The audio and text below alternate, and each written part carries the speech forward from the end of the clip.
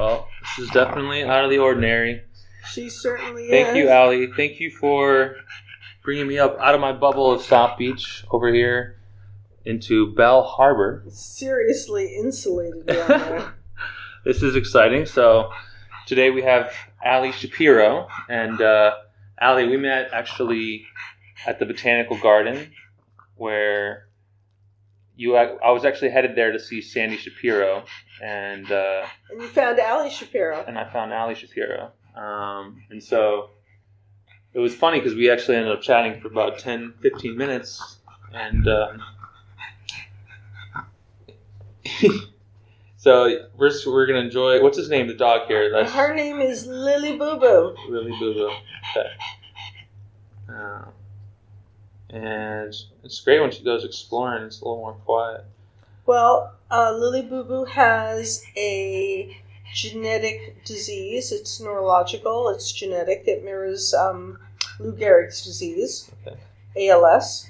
In a dog, it's called myelopathy. This is degenerative pug myelopathy, and it affects the nervous system. There is no treatment. There is no cure. Okay. So when she's most calm, and she does calm down. No? Oh, sure. She comes down. It can have an effect. All right. So at the end of the day, Allie, you were a volunteer at the Botanical Garden, and you're not related to Sandy Shapiro. No, we grew up together. You did? Yeah. Okay. And so, as far as I know about you, I know that you're very colorful and friendly and talkative and my type of person. So we ended up, exchanging numbers and seeing each other a handful of times. Always quite a huge joy to my day when I get to see you. I'm sure you bring the same joy to others. So, Allie, what's your story? Let's start from the beginning. Where were you born? I was born in Long Beach, Long Island in 1952. My family was originally, I think when they came off the boat, they wound up in Brooklyn. They stayed in Brooklyn. The family had a number of businesses in all arenas, both hard and soft money. And they were pretty prolific. I think that around 1950, they pulled out of Cuba. They had businesses in Cuba. They had investments in some of the casinos in the hotels, the Riviera and the Capri. But they were pretty hip to what was going on. Fidel was there. And I think Batista was selling out. And they were smart enough to come back, and they actually started to move a lot of the operations to Las Vegas. And so in my teenage years, Las Vegas was very, very hot. We're talking the late 60s. And the shows were amazing. The whole scene was fabulous. And I used to go all the time with my sisters. So we sort of spent our time in Vegas as teenagers. A lot of time in Europe. I went to NYU. I had academic scholarships. I don't have a penny of student loans. There you go. Could you imagine? Undergrad and grad. That was a very good. What was your graduate degree in? My graduate degree was in education, in conceptual art, so it was the education side that I went for, the MFA. But I was on the faculty at Parsons School of Design and Conceptual Design. Oh, yeah? And that's why I'm so colorful. Isn't Parsons in, Paris or something? Yeah, we have, I lived in Paris. We have a Paris outpost. Okay. And we have an Italian outpost. I think that there's a lot of exchange programs. Like you could almost go anywhere in the world, to do an exchange. I know that Berlin, especially for leather, if you're, working with leather, Berlin, Stuttgart, those cities in Germany are very strong for that arena. I know we had grad students who were doing some post-grad work in China in textiles, others in Korea, Okay. You know, so I mean, we had a lot of outposts. For this, was it fashion? Was it design, architecture? Well, yeah, fashion and design, exactly. Yeah. You know, Michael Honiblu, one of our previous guests, he went to Parsons in Paris. Oh, To get really? a degree there, yeah. So Oh, he should. He probably knows who I am. I'll connect you guys together. Yeah. Yeah, he might even know who I am.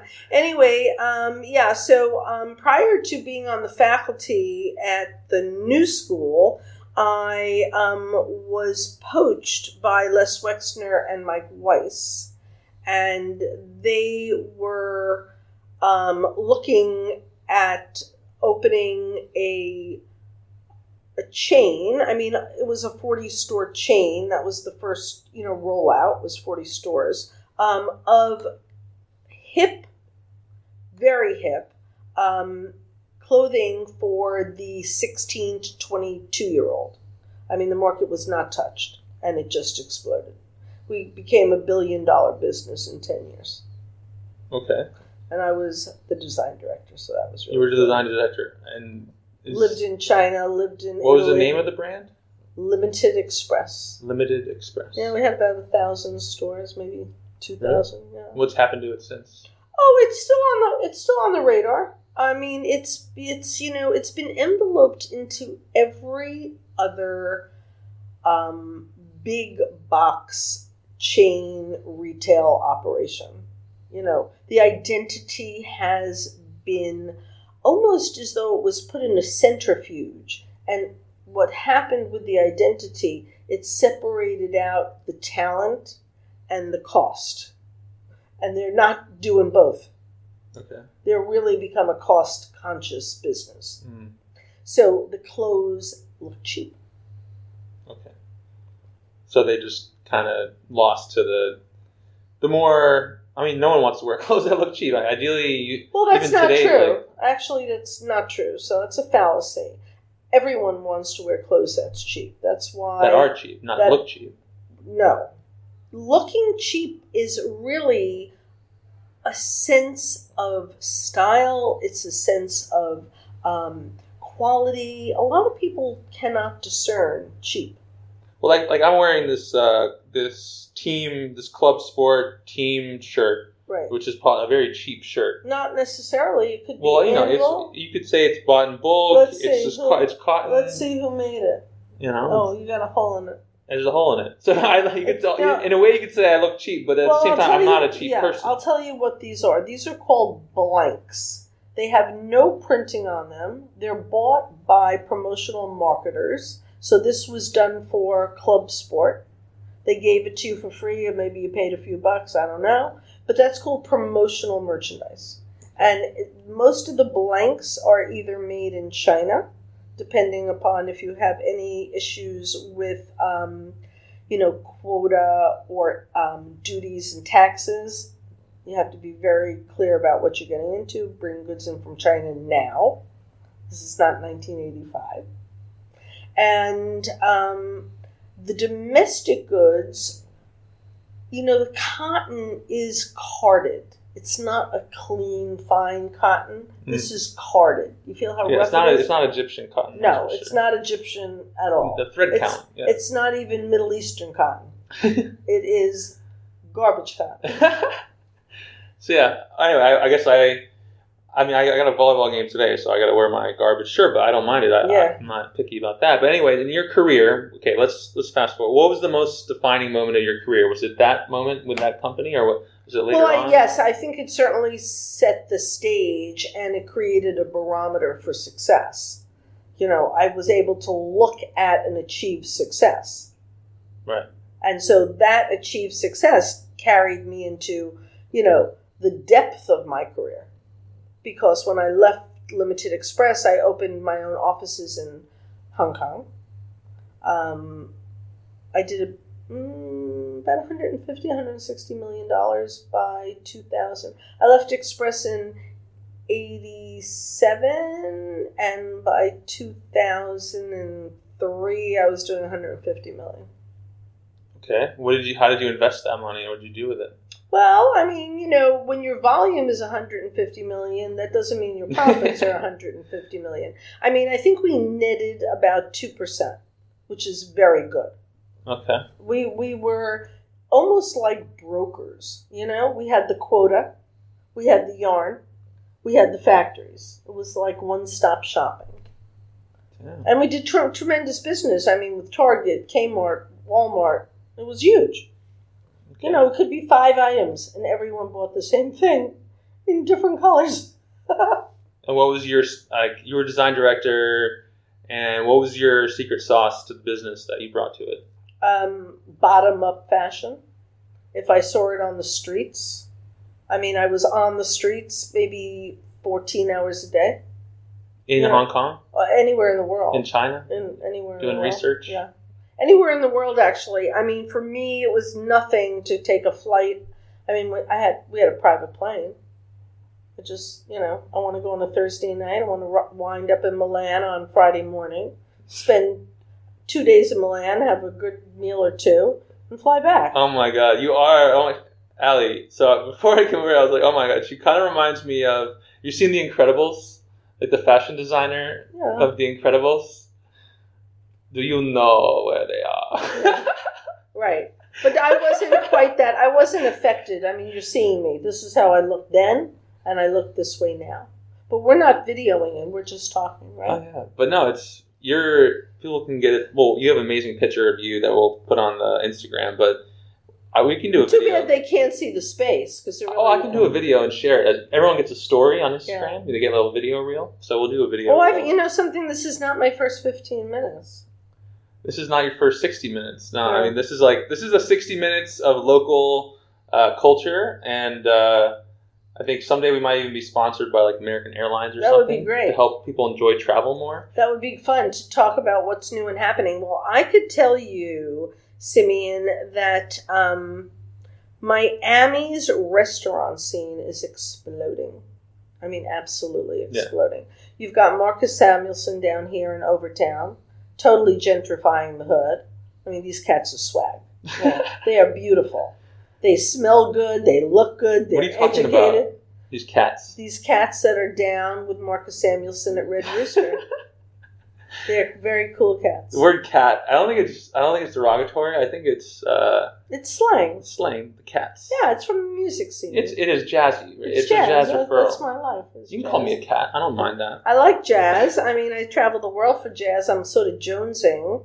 So the Cats of Miami, there's a lot of new people coming in. Every few months there are newcomers to Miami setting up shop from a lot of other cities, especially New York. For example, Hometown Barbecue, the best barbecue in Miami from New York. They're basically set up a second location here, so you see that all the time. But before we get to Miami too much, what was your first experience with Miami? Do you remember visiting as a tourist? Oh, we always had a home here, so I was never a tourist. Your family? Yeah. Okay. Yeah. We had a house on Pine Tree across from the Fontainebleau for years, and then apartments and Bay Harbor, Balcom. Yeah, so we've been down here for years. Okay. You mean when you were a little girl, you were coming here to go to the beach? Yeah. Stuff. Okay. Yeah. So, I mean, it was never strange to me. Right. So I grew up at the Forge and Wolfie's. The Forge, is that an old ice cream joint or something? No, the Forge was a steakhouse and Wolfie's was a deli. Okay. You went for corned beef sandwiches. and you stole the bread. You stole the bread? Butter. What do you mean? It's a sandwich. You would go with your grandma. She would carry a shopping bag. And in the shopping bag went the bread, the butter, the pickles. Anything that was on the table went in the bag. And then she would wave at the waiter, who was about 95. She was 80. And they were friends for 40 years. And she'd say, Sammy, could you get me some more bread and butter and pickles? And she'd dump it into the bag. So then she would make more sandwiches. Yeah. Probably. Well, she didn't have any meat in the bag. She just had bread, butter, and pickles. I mean, the pickles sandwich, I don't know. So you guys had to go buy your own meats? No, you're not getting the story. Well, you have all this bread and pickles. What are you going to do with it? She's at a deli. There's a table of people. They're all ordering sandwiches. She's stealing the bread. She keeps on telling the waiter she needs more bread. She never ordered a sandwich. She's going to pick off everybody else's plate. So does she go to the butcher and do the same thing? No, because you can't do that at a butcher because the butcher doesn't have the bread, butter, and pickles. Get with the program. I'm saying she'd buy her own salami and deli meat. Well, I don't know. I mean, she probably would. Yeah. I mean, she may. What did she feed you when What you did she feed? Oh, she was a great cook, my grandma. Yeah. She was a great cook. Yeah, she was. I mean, my grandfather was in the wholesale meat business. Oh, there you go. That's why you're stealing the breads. Now it makes sense. All right. So we got to it, but after a little loop around. But anyway, so in your travels, what was your favorite place to travel? Paris. Paris. Okay. Always will be. You speak French? A little bit. Okay. Je parle un petit peu français, oui. Je vais pas te mettre on the spot. So I get along in Paris. I smile. I don't have to talk the language. Yeah. No, yeah, you're a charming individual. So thank you. They would have a hard time not liking you. No, I love Paris. I feel much more comfortable in Paris than anywhere in America. Oh yeah. I'm not American in my spirit. Just like fashion, just like just the whole vibe, standards of lifestyle. Yeah, I agree. Yeah. The French know. I don't like big box mentality. I don't like chain stores. Even though that was what you were selling. Yeah, that's where I made my career. But I don't like them. I find them cold and antiseptic. I love a little. So were you a little bit kind of like your soul wasn't in it? Were you like? Oh no, my soul was in it, honey. The bank book and the soul were in it together. Okay, you keep winking at me here. Yeah. I'm telling you. I mean, So you sold your soul. I didn't sell. No, never sold my soul. I only did product that I wanted to do. Even though it was big box. Totally, it was the most creative time in the industry. But it's not something you would ever wear or buy. Oh, absolutely, you were wearing what you were selling. Absolutely, that's key. I have to listen to this after I talk with you, just to edit it, every time. But all right, so you traveled a bunch. You always had roots here. What was that moment when you obviously you're still active, super active, but was there a moment when you decided to retire and from that? Well, I got shot. You got shot? I got shot in New York in 2010. A little robbery, nothing much, about $4 million. And it sort of changed the trajectory of my life. Do I sound like Dana Bash from CNN? The trajectory has changed. Okay. And I had to take a look at what I was doing. I was really running in a very fast crowd. Fast. At what age were you? 57, 56. And you're still kind of hanging with the youth kind of thing? Yeah. I mean, I was very active. I was out and about and, doing lots of things, a tremendous amount of volunteering. I was teaching graduate school, so I had 4 sections. I was doing designing for QVC. Yeah. We were busy. I was very busy. And it just was a very odd thing that happened. Nothing like it had ever happened for 28 years in my zip code. So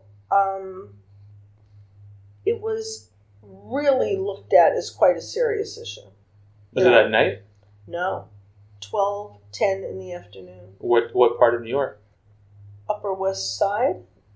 Were you just flamboyant as usual? No, I had just had surgery.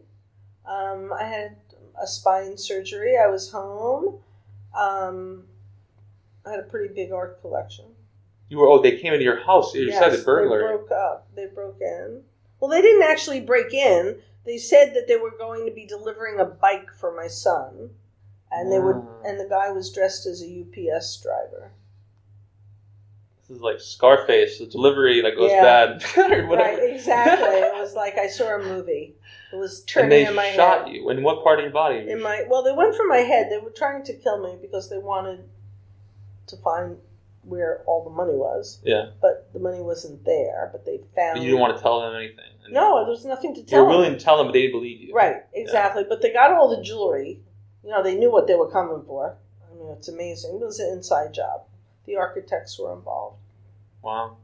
So you obviously had to move from there. I never went back. Yeah. I was shocked. Did you move from New York? No, to Miami? no.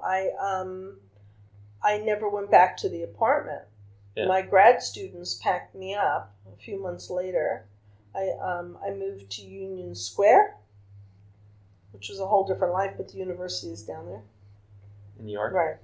And, it was really interesting because, I went as a single woman, and I had been married for 26, almost 27 years. So when I never went back to that apartment, I didn't go back to my life. What do you mean? Was that the point where... I got separated from my ex-husband. At that point? Yeah. That kind of was a catalyst for a lot of things? Yeah, total. Like a total life change. I don't want to pry, but how did the shooting have to do with your relationship? Well, there was, a big build-up to the shooting. It was not a total surprise. There were situations that occurred, which were documented. But you think he was in on it? No, I didn't think he was in on it. I think that as fabulous a guy as he was, I don't think he really saw the intensity of the situation. He's very cool. Very cool, very collected, like ER medicine, Okay. They don't frazzle. Is he a doctor? Yeah, he's a doctor. Okay. Yeah. So, his, take on it was, you'll be fine, don't worry. And here I am, I'm dying, I'm bleeding out, Yeah, okay, now I get it. I had a total freak out. I never went back. You had, yeah. No, I said, this is not for me. I'm fucking dying, And thank God I wasn't. But, I thought I was, I mean, there's a hole in my leg. I got this terrible staph infection. I was really sick. Okay. It was bad. So you had to retire because of that? No, I didn't retire. I just sort of cut back, from 4 sections to 2, you know what I mean? I didn't do the crazy traveling. It took months to heal. Mm-hmm. But then you bounced back. I always do. You're like 50 Cent. You're almost wearing like a do-rag. I love it. It is a do-rag. It's one of your favorite outfits, too. I have a picture of you at the I love orange. Oh, yeah, that's great. Orange is the color of, happiness. Happiness. The sun, Yeah. the bright sun. Yeah. So, all right, so you bounced back, and all right, so let's hear it. We were waiting for it. What was the moment where you decided to move from New York to Miami, officially? Well, it really wasn't a moment. I was in Paris, and we had the terrorist attacks, and I had a deal on an apartment. I had money down, and it was the Bouches de Boulogne, the gardens, the beautiful gardens. Where, here? In Paris. You moved to Paris first. I was in Paris. First you moved New York to Paris. Right. Okay. And then all the terrorist attacks, things were rough. I couldn't really feel comfortable there. And I couldn't really afford to live in New York in the style that I was accustomed to living because I pretty much, stopped working. Right. I mean, I was living, I had money and I was enjoying my life. Right. But I said I'd never live in Florida. I sold my mother's apartment down the street a few years ago. I said I'll never have a doggy carriage. I have a doggy carriage because my little doggy is paralyzed. I said I'd never go to a happy hour.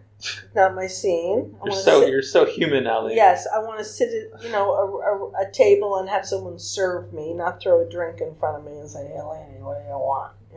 So it's been a rude awakening here. I think the most shocking thing in this state is the IQ average. I mean, you got lines at Costco and you're saving 3 cents a gallon on gas and your tank can only hold 8 gallons, so you're online for an hour and a half to save 24 cents. I mean, talk to me about that mentality, Right. So I'm a New Yorker, and we're efficiency experts. Mm-hmm. To live in New York, you must have a PhD in engineering and a specialty in supply chain management because everything is so connected that you really have to understand how to play the game. Right. No, it's you have to hustle. I mean, you have to. So there's a lot of hustlers here as Yeah. well, but there's also No, I think that the difference Miami here itself, is that Miami has grifters and scammers. They're not as smart as the hustlers. We got the hustlers. Atlanta has the hustlers. Vegas has the hustlers. Miami has the grifters and the scammers. I interview a lot of hustlers on the podcast. I know we got hustlers, but we also have, Florida can be, middle of Florida. Lots of parts of Florida are a little bit backwards. Let's just be real. We are in the more progressive part of the state, at the very least.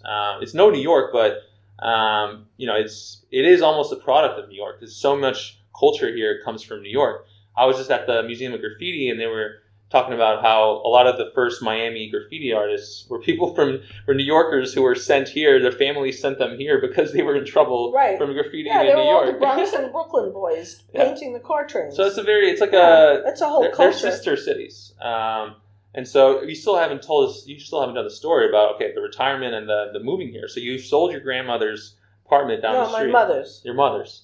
And so... So I sold my mother's apartment. I was gonna, use part of that money for the place in Paris, and I was in Paris and I loved it and I was very, very happy. But the terrorist attacks, the whole anti-Semitism, was pretty loud and proud. They were owning it. They didn't want you around. It was scary. And I never felt uncomfortable anywhere in the world. I mean, I've lived in the Middle East. I've traveled through Africa. I've been to, countries that have no flags or phones. It's one of these little rolling plastic, almost like a wheel in the middle of a desert, and the plane lands and the luggage drops down on a wheel and they roll it out, and then you get into some kind of car. So you've been in the Sahara? Oh, yeah. They should make a movie on you. I should, yeah, there was a few. What would you title the movie about you? Nah. I have no idea. That's the name of the movie. I'll come up with it. I have no idea.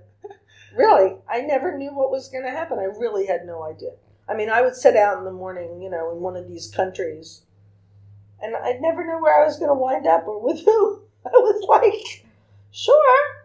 You know what I learned to do? I had photocopies in every part of me of my passport, my driver's license. To tattoo it on yourself. And, I was thinking of that, but it was going to have to be too much. And so everywhere you turned, every pocket was a photocopy. There were no cell phones. There were no digital beepers. The only way someone could find me was through the American Express office in the city. Now, if it was not a big city, Ceuta, Morocco did not have an American Express office. Beirut, or Marrakesh, or Casablanca, but Ceuta didn't have an American Express office. So you had to get from Ceuta, to one of the big cities, and then you could maybe get the $25 that your mother sent you. All right, we're still beating around the bush here. Okay, the Miami story. The Miami story. So I got here in March of 2016. Oh, it's recent. Yeah, it's not long at all. March of 2016, and the first thing I did was set up a Tinder profile. I figured this is not for me. I am not going to be sitting at a bar stool at Morton's Steakhouse on Biscayne, eating some steak salad for $29. That is not my style, I'd rather have one fabulous Negroni or Cosmo at a very fine place, like a Milos. I don't think, Morton's is my style. So, it was really interesting. So, I came down here. Everybody said I needed a car. And I said, okay, I'll find some kind of cheap, Fiat or something. Oh, no, not you. You can't drive a Fiat or a Honda or a Chevy Spark. You must have a 530i BMW. I said, I don't want a 530i BMW. That's not me at all. Never. my sister talked me into a 530i BMW, and I literally could not drive it. So you still have it? No, I left it at Walmart on 163rd Street. I didn't want it anymore. And my son couldn't listen to me. He said to me, I don't have the bandwidth for this. I'm too busy. Do what you want. You're not going to listen to me anyway. How many kids do you have? One. Your son? Okay, so, all right, so what do you drive now? Nothing? I drive a Chevy Spark. The Chevy Spark. That's much more your style. It's turquoise with yellow lemon leather Oh my interior. God. Can you go show it to me out there? Oh my God. It's fabulous. Take a video of that. Yeah, and I look great in front of the car. You know. Yeah. Oh yeah, we'll do it. So, all right. So you're pretty recent, and actually, this is one other thing this podcast is great for is all the transplants, all the people who are movers and shakers, and for one reason or another, they move to a new city. So I have a lot of experiences moving as a kid and also in my adult life. And when you're in a new city, it's always great to listen to the people who know the city and what their recommendations are. So what was key for you to kind of feel connected here in Miami? Was it just finding the garden? Being a volunteer there? I mean, Sandy's been my friend. You know, we grew up together. So I knew the garden and I knew Sandy. So it wasn't finding it. I'm really lucky that I have some fabulous cousins, you know, so they really embraced me. We're all arty-farties, you know, we're all sort of kooky and eccentric, so it's fun. We have a lot of good times. I have a number of high school friends that live in the Boca del Rey area, which is definitely not me. And they laugh at me because I'm so different, and I laugh at them because they're all the same. So it's an interesting, you know, it's an interesting commodity, these friendships. Because, you know, being friends with someone when you're young and you're impressionable, right? Yeah. You're either going to be with the mean girls or you're going to be running the crew. And now it's so interesting because, you know, I think a lot of people shook out in the 4 years of Trump. It was like, you know, getting a load of pot and all the garbage on the bottom, you know, the shake, you just threw it out. You didn't even try to clean it up. And I think that's what happened with a lot of friendships. Yeah, so I guess, you know, crisis brings out, you know, truth in a lot of us. Find out what we're made of, find out who our real friends are. But you're not really, okay, aside from the network you already have, I'm interested more in, you know, as a senior and just, you know, apart from your connections, how did you become more involved down here in Florida? Because imagine there's a lot of people moving here. Okay, so for me, it was the lack of culture, the lack of, you know, the big city universities where you could, you know, audit a class at Columbia. You know, you could be a post-grad student at NYU. You want to be, you know, take science classes, art classes, history classes, anything. That's not really here. What's here is like OSHA classes for seniors, and pretty weak. I mean, not academic at all. It's like for somebody that really maybe didn't have any education and was a senior and got a chance, you know, to have free time and start to learn. So I totally support it, but it was not for me. So I tried a few of those, and I mean, it was really interesting. I went to one lecture, and the woman was talking about a very touchy subject. I think, you know, it was about her experience as the daughter of a mobster. And I thought, that's an interesting topic. I'm going to go listen to her. I'll learn something, right? And at the end of her speech, which was nothing, clearly nothing, I started to ask her questions, and there was no responses. You know, I asked her, like, you know, in what year did this happen? You know, where did it happen in Brooklyn? Or, you know, where did it happen in Queens? Or you're talking about a bridge. going over a bridge. Which bridge was it? And I couldn't get any answers. So I'm thinking to myself, maybe this is all fabricated. And it turns out it was. Okay. She really, and that's what turned me off to that whole, senior class thing that I thought I would dig into. And I really then had so much free time, that I said, what am I going to do? So I picked certain things that were of interest to me. I love classical music, so I volunteered at the New World Symphony, twice a week. Yeah, I know one of the directors there, runs with us. He's in the Okay. Run Club. So I was there all the time. I was there on a weekend night and either a Sunday afternoon, maybe a Saturday matinee. Maybe I do 2 in one day, or during the week for some of the student work. So I really love the student work. And also the Perez, because of the art. Perez Museum? Yeah. So I volunteered there. The Arts Center, because I love theater. So I volunteered there. And then the garden, which is my major volunteering position, that is, the lead on the resume of volunteering is the garden. Why? How many hours you put 20 hours a week. 20 hours. It's almost a part-time job. Yeah, and I love it. Because I'm a tree hugger. Yeah. I mean, look at, you're inside my apartment. What do you see here? A lot of trees, yeah. A lot of green. Yeah, so you're in your element. You're usually sitting right on the outside. Do you go walk through it even, or? I know. Yes, of course. I have to go to the bathroom, so I've got to walk across the lawn or through the bricks. I'm in and out of the office all the time. So what are your main hours so people can see you? 11 to 3:30. Every day?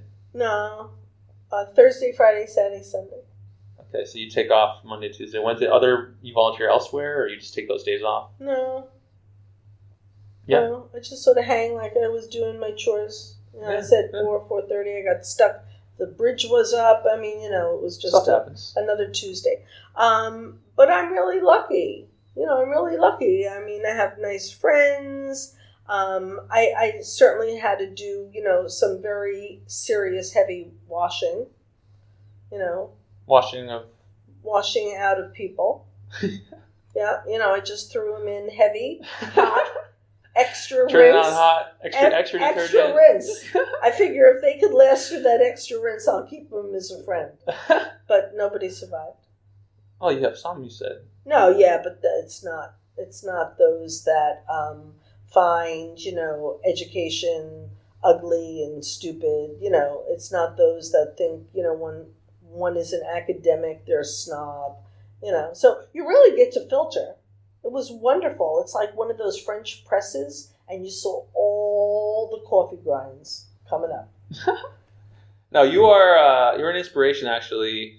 I think to me and to anyone, any age, that the most important thing in life is find out what you love and go there and serve, volunteer, be in that world that you love. Because, for example, me, I love interviewing people, so I kind of realized recently I was not interviewing people enough. So I'm going to start hitting the streets and getting real conversations from locals and putting it on Instagram. But anyway, that came from some reflection about, okay, what do I love to do, and some good books and stuff. And yeah, find what you love and go there, and that's how seniors as well. Some seniors move here to die. and they stop and they sometimes, they just play golf and that's it. But I think you're an inspiration to a lot of people to keep going out. Even, some people might have a mindset of Miami is this, Miami is that. I can't find this, I can't find that. But here you are, and you adapted, right? You went out and found your favorite museums and places and, art havens that you could spend your time there and meet like-minded people. So that there's something for everyone in Miami. It's such a huge city. Yeah, you are an inspiration. I think Miami requires one to be much more proactive. And I do believe that a car is necessary. You could Uber, you could do, Zip cars and things like that. But public transportation is extremely weak in this size city. Mm. It's a challenge. Yeah, to explore Greater Miami, to get to know Greater Miami, yeah, definitely. Yeah, and so, I have no problem. I volunteer at WDNA, the jazz station. And I go all the way to Coral Gables for that. That's a long ride, you know? And at 11 o'clock at night, coming back. What time do you do that? Usually the shows when they were in live, you know, the show would start at 8. I'd get there at 7, you know. I usually had something to do with the guest relations, you know, something dealing with the people, you know, not behind the scenes. Very much I am the scene. I become like the destination. Look for that girl. So people like call the station, you would answer, or like what? Sometimes, yeah. Not often, but if Sarah was busy and she said, oh, could you pick up the phone? But no, I was really just, you know, a liaison between the musicians and the audience. Right. It was fun. I loved it. Okay. And so I did that at WDNA. And so what I've been able to do is expand my actual, you know, base of friends. And then you have friends in all different walks. So, you know, through WDNA, I met musicians, women who are musicians. Yeah. So it's sort of cool, you know? I mean, they're sax players, guitarists, very cool. So it's Women's History Month, and we're going to have 4 women. You're the first of 4 women. Who are some of your favorite women musicians or people in Miami? Well, my favorite woman musician is not in Miami. Right. But let me start with those people that sing. Because I think a voice is the most, you know, amazing instrument one could have. And so of the singers on the jazz scene, Melody Gardot is spectacular. Hillary Cole, of course, Diana Krall. She's Miami-based? No, nobody's Miami-based. Hey, just give me one Miami-based. Maybe... I don't know if Cyril Ami is here now because she's between Europe and Miami. There's also Savant. I think her name is Camille Savant, but she's between Paris and Miami. She's Haitian. There's Nicole Yardley. Do you listen to Latin music at all? Gloria Estefan. Well, Gloria Estefan is, Gloria Estefan. I actually do like running to her music sometimes. Yeah, it's just fun. It's all energetic, you know? It's got a good beat. I mean, there's a lot of great musicians in Miami. There really are. Sammy Figueroa is great on Congo. He really knows how to bang it. And you've got some really good singers that, I've come across. Have I digested their names? Not really, because not that outstanding. Right. Good, but, I'm not running back. Okay. But I think that, you have one wonderful place in north in Boca called the Funky Biscuit. Yeah. Which is a very cool club. It's like the Talk House in Amagansett, out on the beach. And it gets a really good crowd, and it's, it really is, funny one would say, but it really is a crowd that's 50 and over. The Funky Biscuit. Yeah, the Funky Biscuit. You should interview some of the guys. They're very interesting. Speaking of your digestion, what are some of your favorite restaurants around here? Here in Bal Harbour? Or, Miami, Greater Miami. Okay, so I like Milos. Milos or Milos? Milos. Milos. Okay. Which is down near the Point in South Beach. Okay. Not far from Joe's Stone. South Point. Yeah, South Point. So Milos for a fabulous meal. Joe's Stone for either their fried chicken or their stone crabs. But the stone crabs are like $75 a portion. So you got to be really stoned to eat those crabs. Yeah.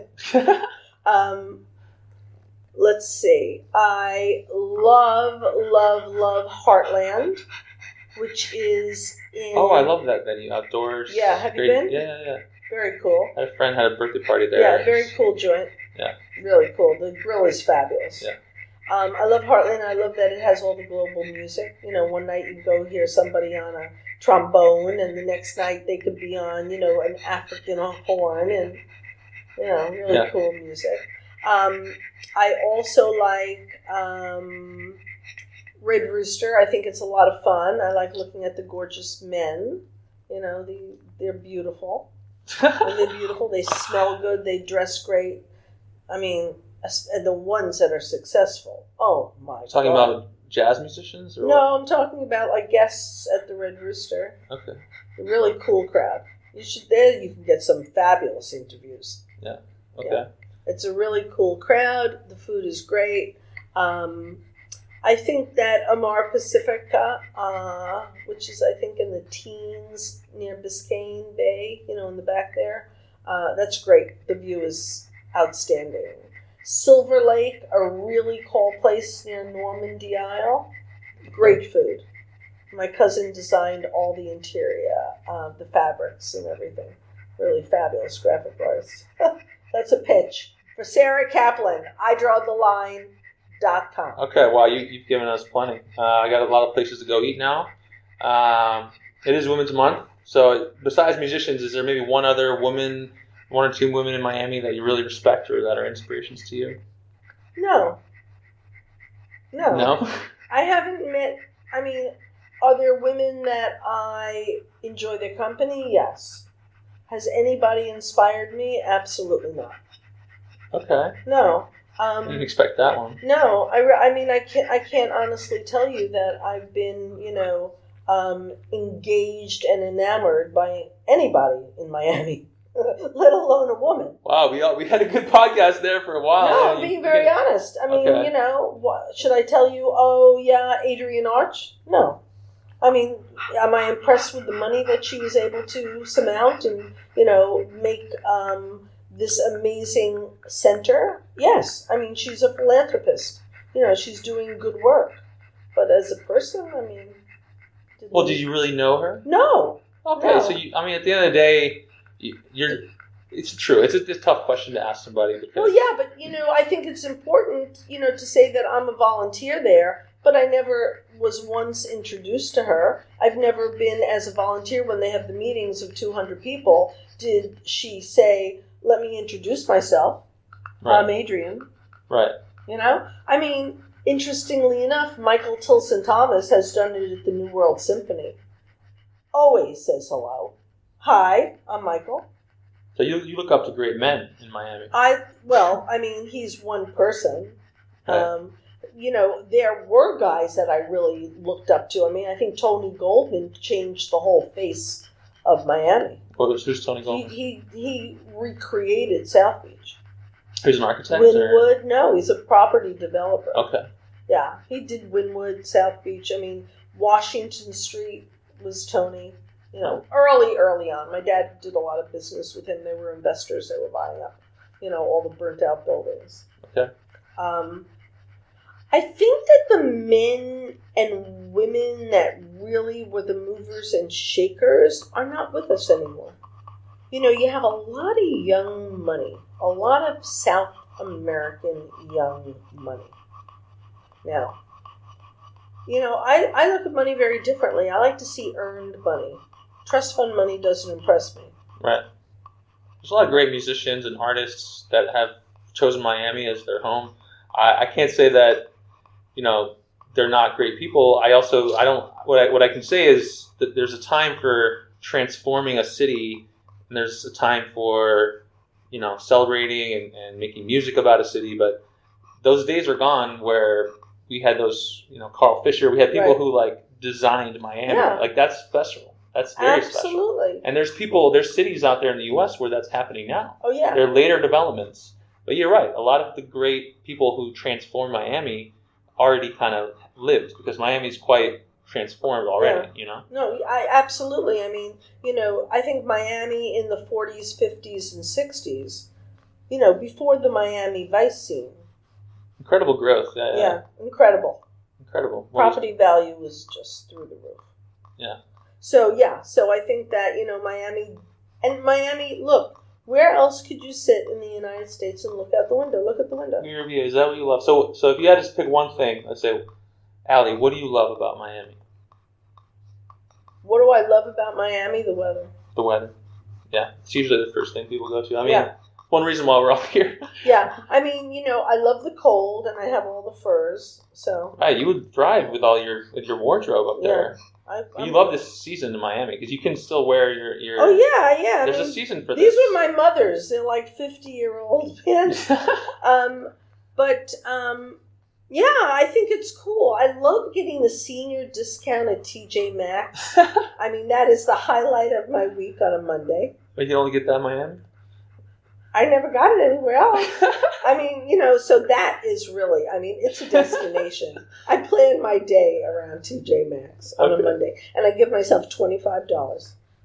That's fun. I have never spent in That's Miami. how you spend your days off. I have not spent a penny more than $25 for anything in Miami. Besides your Chevy Spark? Except for the Chevy Spark. Okay. But it's funny, anything that I'm wearing is... And then your apartment is quite nicely designed here. So, you're quite the character. If you'd say there was one thing that really makes you who you are, like in terms of like just the way your outlook. Obviously, you're very adventurous, but in terms of your character, is there one thing that absolutely. What stands out about yourself? I think for me, I've had the great fortune to be able to study with some of the most amazing professors in the world. And I did a postgrad degree at Columbia with Cornell West. And I think the most engaging work that was done was the study of Plato and Socrates and the writing. Saw in your bathroom, yeah. Yeah. The ideal society. Right. Exactly. What is that to you? Well, so let's talk about that. It's really a sense, and it's written. If you have an opportunity, pick up Plato's writing on one's agency. It talks about the ownership of behavior, the ownership of action. And, we all are talking about one needs to be in action, right? That if you're stagnant, you don't grow. This work, thinking about when it was done, right? Could you imagine it was, the Trojan horse and the Odyssey and the talk about one's agency. And one's agency really is the developing factor in the psyche. One's agency. Yes. It's a very interesting concept. I would suggest anybody who's interested in learning to really get a hold of what their agency and how they live it. So what does that mean, one's agency? It's how you live life. It's how you own your actions. It's your sense of responsibility. It's your sense of being brutally direct rather than in agreement. We have a society that looks for agreement, right? Well, you tend to be the outcast when you don't agree. And that could be right or left, right? When you have a very developed agency, agreement is not important. You're not looking for it. You own your thought. You own your action. You own your being. And so one's agency is how you present yourself to the world. Just willing to be you, 100% you, and having your own opinions and going out on a limb or traveling alone or going exploring, just those kind of things. Exactly. Just having an individualistic spirit. It's individualistic, but it's more humanistic. It really looks at how you interact with community. You're not an island by yourself. Really. We talk about this now during the pandemic. We could do it together. Up until the pandemic, were we talking about doing things together?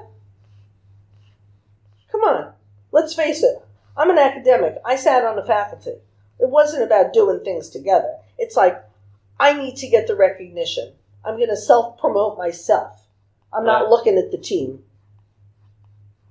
So you're saying, well, on one hand, obviously crisis brings out great things in society. In both sides, yeah. And so that's one thing coming out of COVID, we'll be more appreciative to get together. But what you're really saying is that how you look at community from your own agency, just seeing yourself as someone that could be much more involved. Yes. Not a watcher. Right. Not an observer. A lot in action. I mean, we are talking about action-oriented behavior. Exactly. I think that's what all of us could use is more scheduled hours in our week where we serve or where we're involved, where we Absolutely. say, I go to this run club every week and I'm going no matter what, or I'm going to go serve here, Right. volunteer here every week no matter what. I think weeklies. I think that's what I love to promote is more weeklies. I have so many, my schedule has 80, 100 weeklies. Yeah, It's me crazy. too. It's weekly everything. And that gives some space for variety, but the weekly consistency, agency. Absolutely. And I that's what think makes that you it's very special. important if you're able to look at the development of a control group. You know, so let's say you choose a group and you follow them. My son was part of one of those groups that was followed from the time he was about 2 to 5. He very early on showed signs of dyslexia, which wasn't surprising. I'm dyslexic. My father was dyslexic. I have 2 sisters that are both dyslexic. You know what I mean? We got dyslexia. It's like red hair.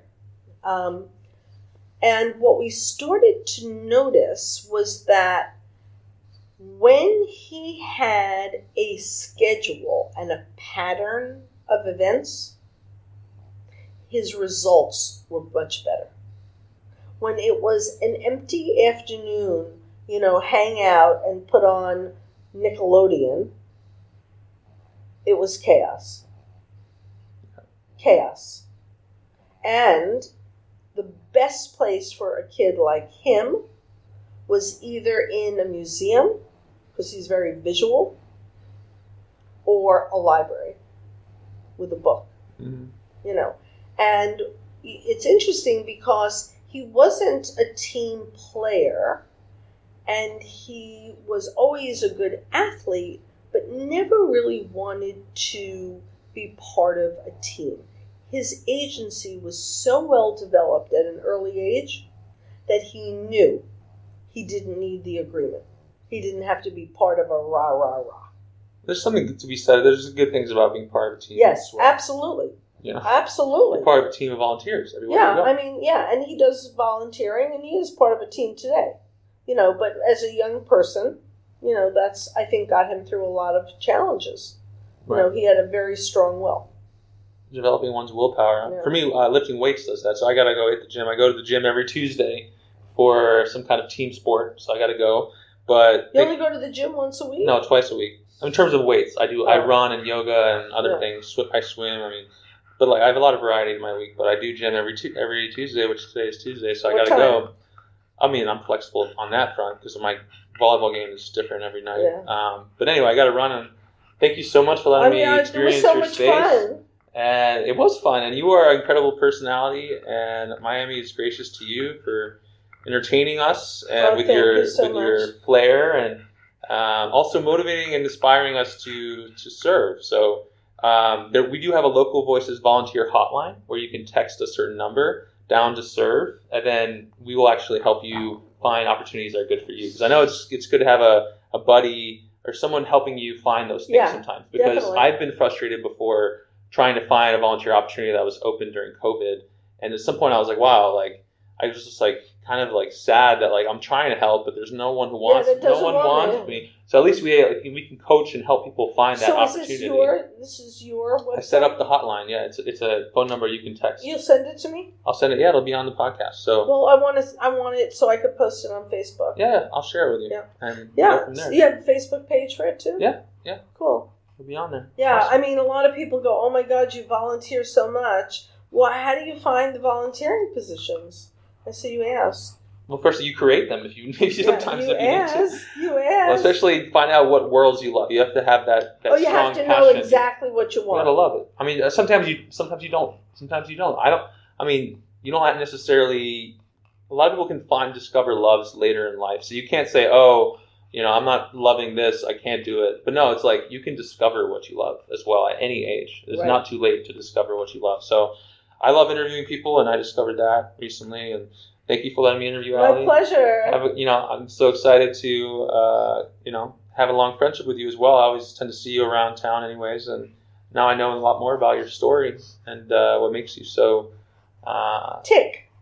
So I don't like that word. Oh, I love hearing what makes you tick. No, I wouldn't say that. I'd say I love knowing more about what makes you flamboyant. And do you really find me flamboyant? I don't know if that's the right word. I'd say radiant. What makes you? Let's high five that. I love knowing more about what makes you radiant. Yeah, Allie, thank you so much. I like radiant better. It's better.